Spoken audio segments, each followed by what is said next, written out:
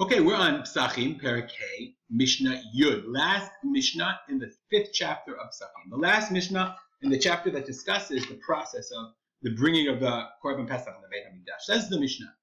Kra'o, so you tear apart, meaning you've already skinned your animal on the hook. So now you have to open it up. You have to take out the imurim. Imurim, the Bartanura says, are hachalavim akrevim al gabei hamizbeach. Every korban, every animal has certain fats that you have to offer on the mizbeach if it's slaughtered in the Beit HaMikdash.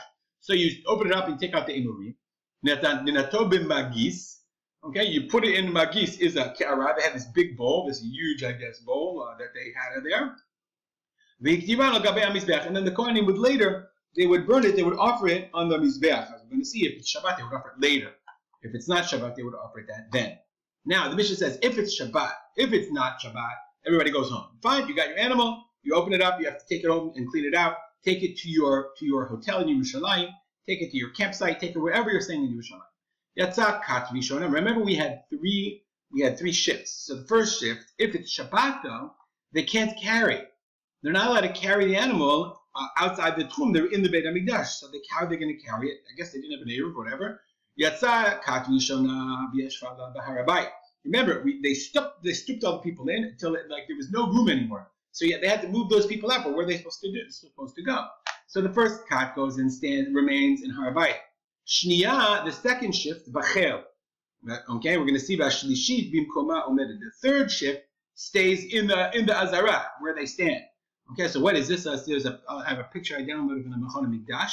This is a picture, a schematic of the Beit HaMikdash.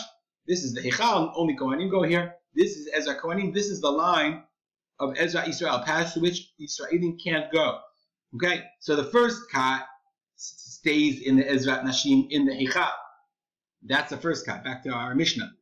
Okay, the kat Rishonah, they stay in the Har Habayit.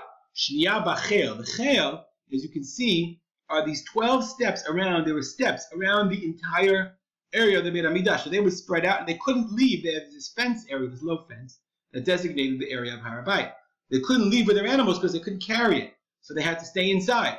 Okay, this is talking about Shabbat. She'en yochulin holif b'Yisrael. They can't take them. And the third one, I guess the third groups stayed where they stayed. They couldn't move. And they just stood there. I saw the Kati says, some say they actually had to stand because once in the Azara, you can't sit down. Only the king can sit down in the Beit HaMikdash. And then, Chashecha, when it got dark, Yatzu v'tzalu et Pesachim. They went home, they went, and they roasted their Korban Pesach, and it's already Motzei Shabbat, they can go and start working. Stop here and dedicate our learning to the memory of my father, Rav Simcha Ben Yitzchak Kalman. Have a good day.